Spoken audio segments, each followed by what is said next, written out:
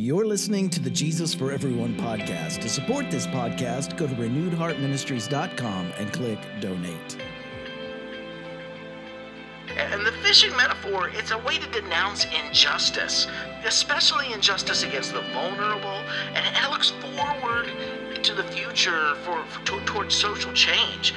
This is Herb Montgomery with Renewed Heart Ministries, and I want to welcome you to episode 289 of the Jesus for Everyone podcast. It's a podcast where we talk about the intersection of faith and social justice and what a first century Jewish prophet of the poor from Galilee might have to offer us today in our work of survival, resistance, liberation, reparation, and transformation. Our title this week is Catching Big Fish, and our feature text is Mark 1:17 through 18. Come follow me, Jesus said, and I will show you how to catch big fish. At once they left their nets and followed him. And that's my personal paraphrase of this passage. And last week, I was reminded of the hymn, How Can I Keep From Singing? And I'm usually not a big fan of hymns, but this hymn, it was around for quite some time in a minority of hymnals up until the 60s, but Pete Seeger, he popularized it in the folk music of the 60s, and Seeger incorporated even an additional verse from Doris Penn.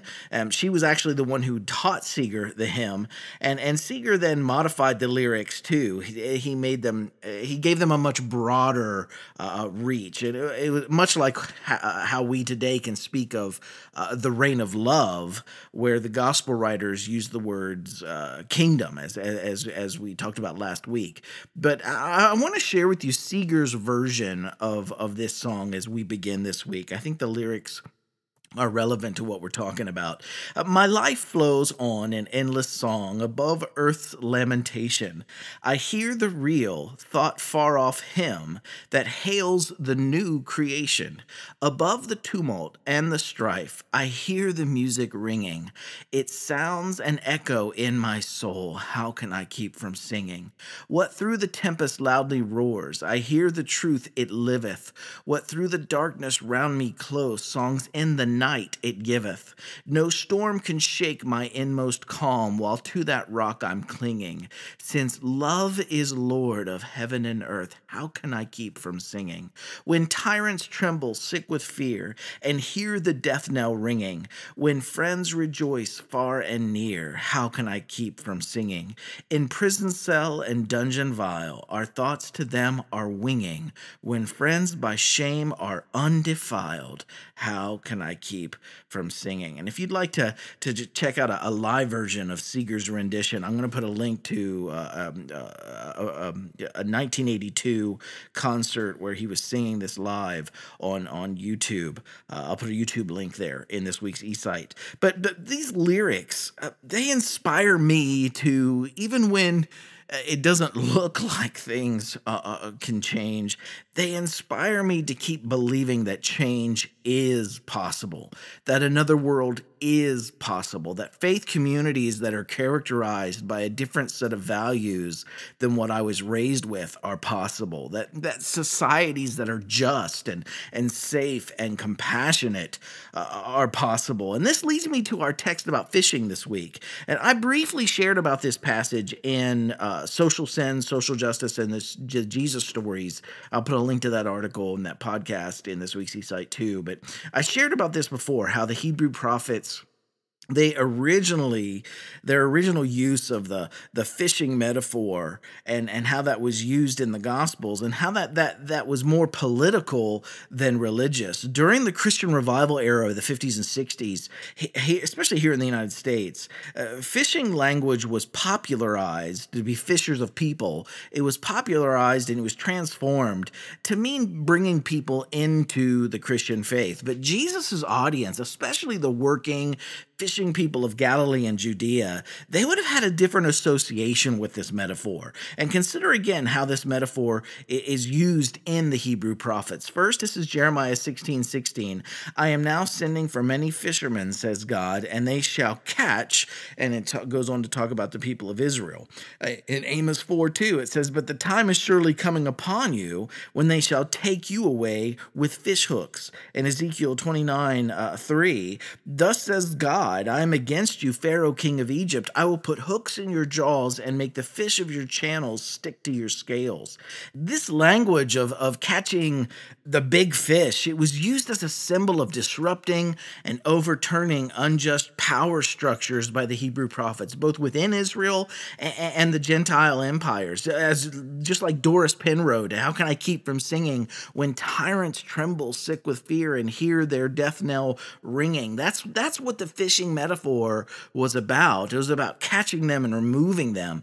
And I love how Myers sums up the Jewish background of this fishing metaphor too, and how Jesus might have been using this language with the fisher folk of his day in our text. This is from Myers' book, Say to This Mountain, Mark's Story of Discipleship on page 10. Jesus, in other words, is summoning working folk to join him in overturning the structures of power and privilege in the world. And the fishing metaphor, it's a way to denounce injustice, especially injustice against the vulnerable, and it looks forward to the future towards social change. And this impacts those who endeavor to follow Jesus today in relation to Christianity's complicity in unjust power structures. Gutierrez, remember, he writes, the denunciation of injustice, it implies the rejection of the use of Christianity to legitimize the established order. And that was from his book, A Theology of Liberation, page 69.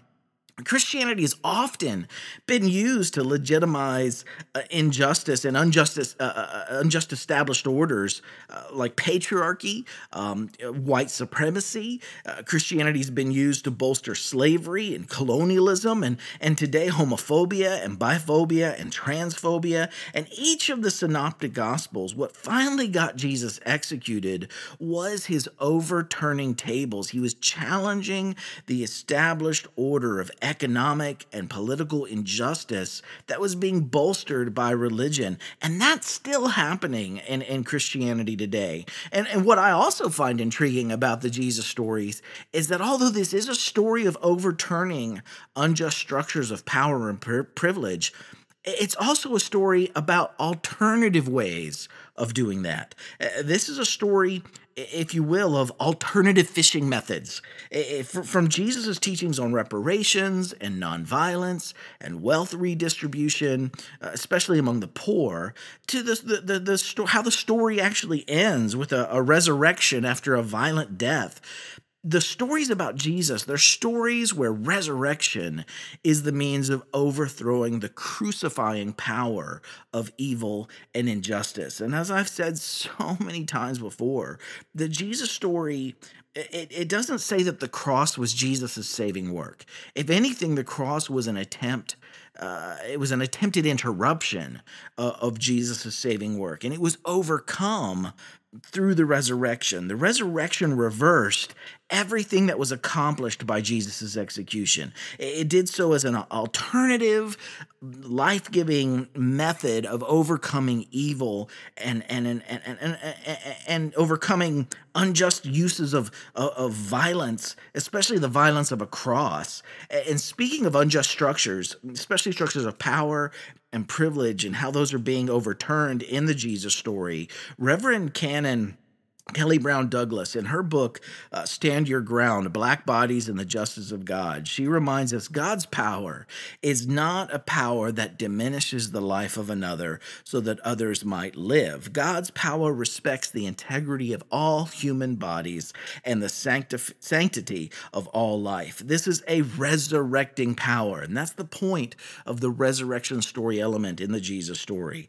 This is a resurrecting power. It's a life-giving power. She goes on and says, "Therefore, God's power never expresses itself through the humiliation and denigration of another. It does not triumph over life. It conquers death by resurrecting life. The force of God is a death-negating, life-affirming force." And the Jesus story, again, it doesn't overturn injustice and hierarchies and exclusion by just adding more death to the already existing death.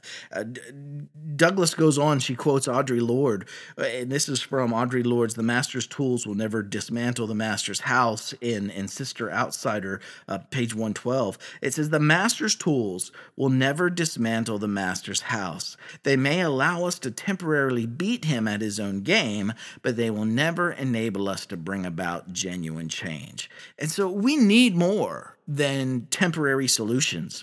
And at the same time, we can't underestimate how much damage mitigation temporary solutions can accomplish. I don't want to negate temporary solutions, but while we engage that damage mitigation, we're to work for a more lasting change too. And ultimately, we have to work to end structures that kill marginalized people, methods that have worked to keep us alive at one stage of our human evolution, enabling some to survive at the expense of others. Those methods have to give way to life-giving methods whose goal is now the inclusion and the survival and the thriving of us all. And I believe that we can evolve further.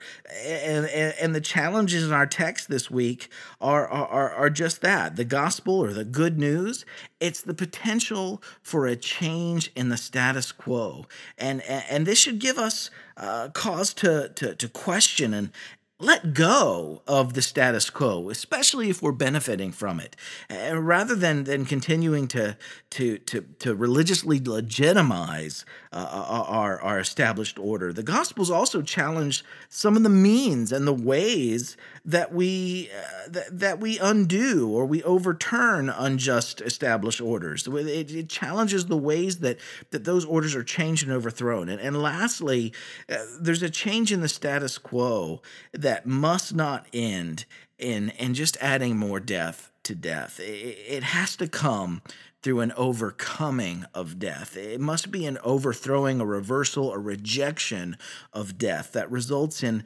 life and a respect for, as Douglas said, a sanctity of the life of all. It has to be a refusal to let go of life, and not just my life, but to let go of a life to let go of life for everyone.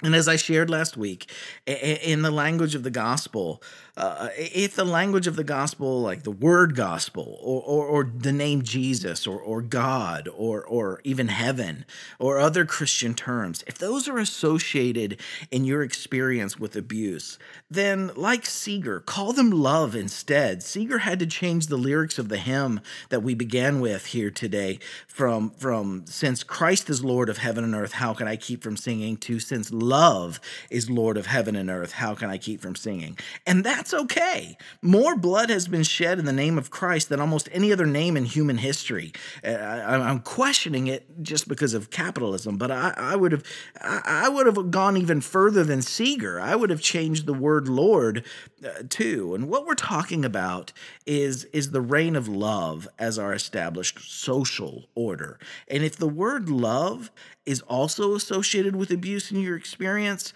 what we're working on is we're working toward a world that is just, that is safe, that is equitable, and it's compassionate for you and for us all. Just like Jesus said in Matthew 1:17-18, and again, this is my own paraphrase, "Come follow me," Jesus said, "and I'll show you how to catch big fish." And at once these fishermen, they left their nets and they followed him. Heart group application this week. This week in your heart groups, I want you to engage in this exercise together. Number one, I want you to name a few unjust power structures that you see in our present social arrangements today, both in our larger society and even within your own faith community. And actually, as a group, write those down, make a list. And then number two, thinking of Jesus's actions with the temple money changers, describe how you would imagine that Jesus would engage with some of these unjust power structures today. And then number three, Renewed Heart Ministries Book of the Month for June is A History of the World in 7 Cheap Things. If you're reading this volume with us this month, I want you to discuss as a group how you see the power structures that you've named, how they play into larger systems of injustice. And exercises like these, they're useful because they begin to help us challenge the way we look at both our world and our faith in following Jesus. And next week, we'll build on this. Thanks for checking in with us this week. Wherever you are today, choose love. Keep living in compassion, action, and justice till the only world that remains is a world where only love reigns. I love each one of you dearly. Another world is possible. I'll see you next week.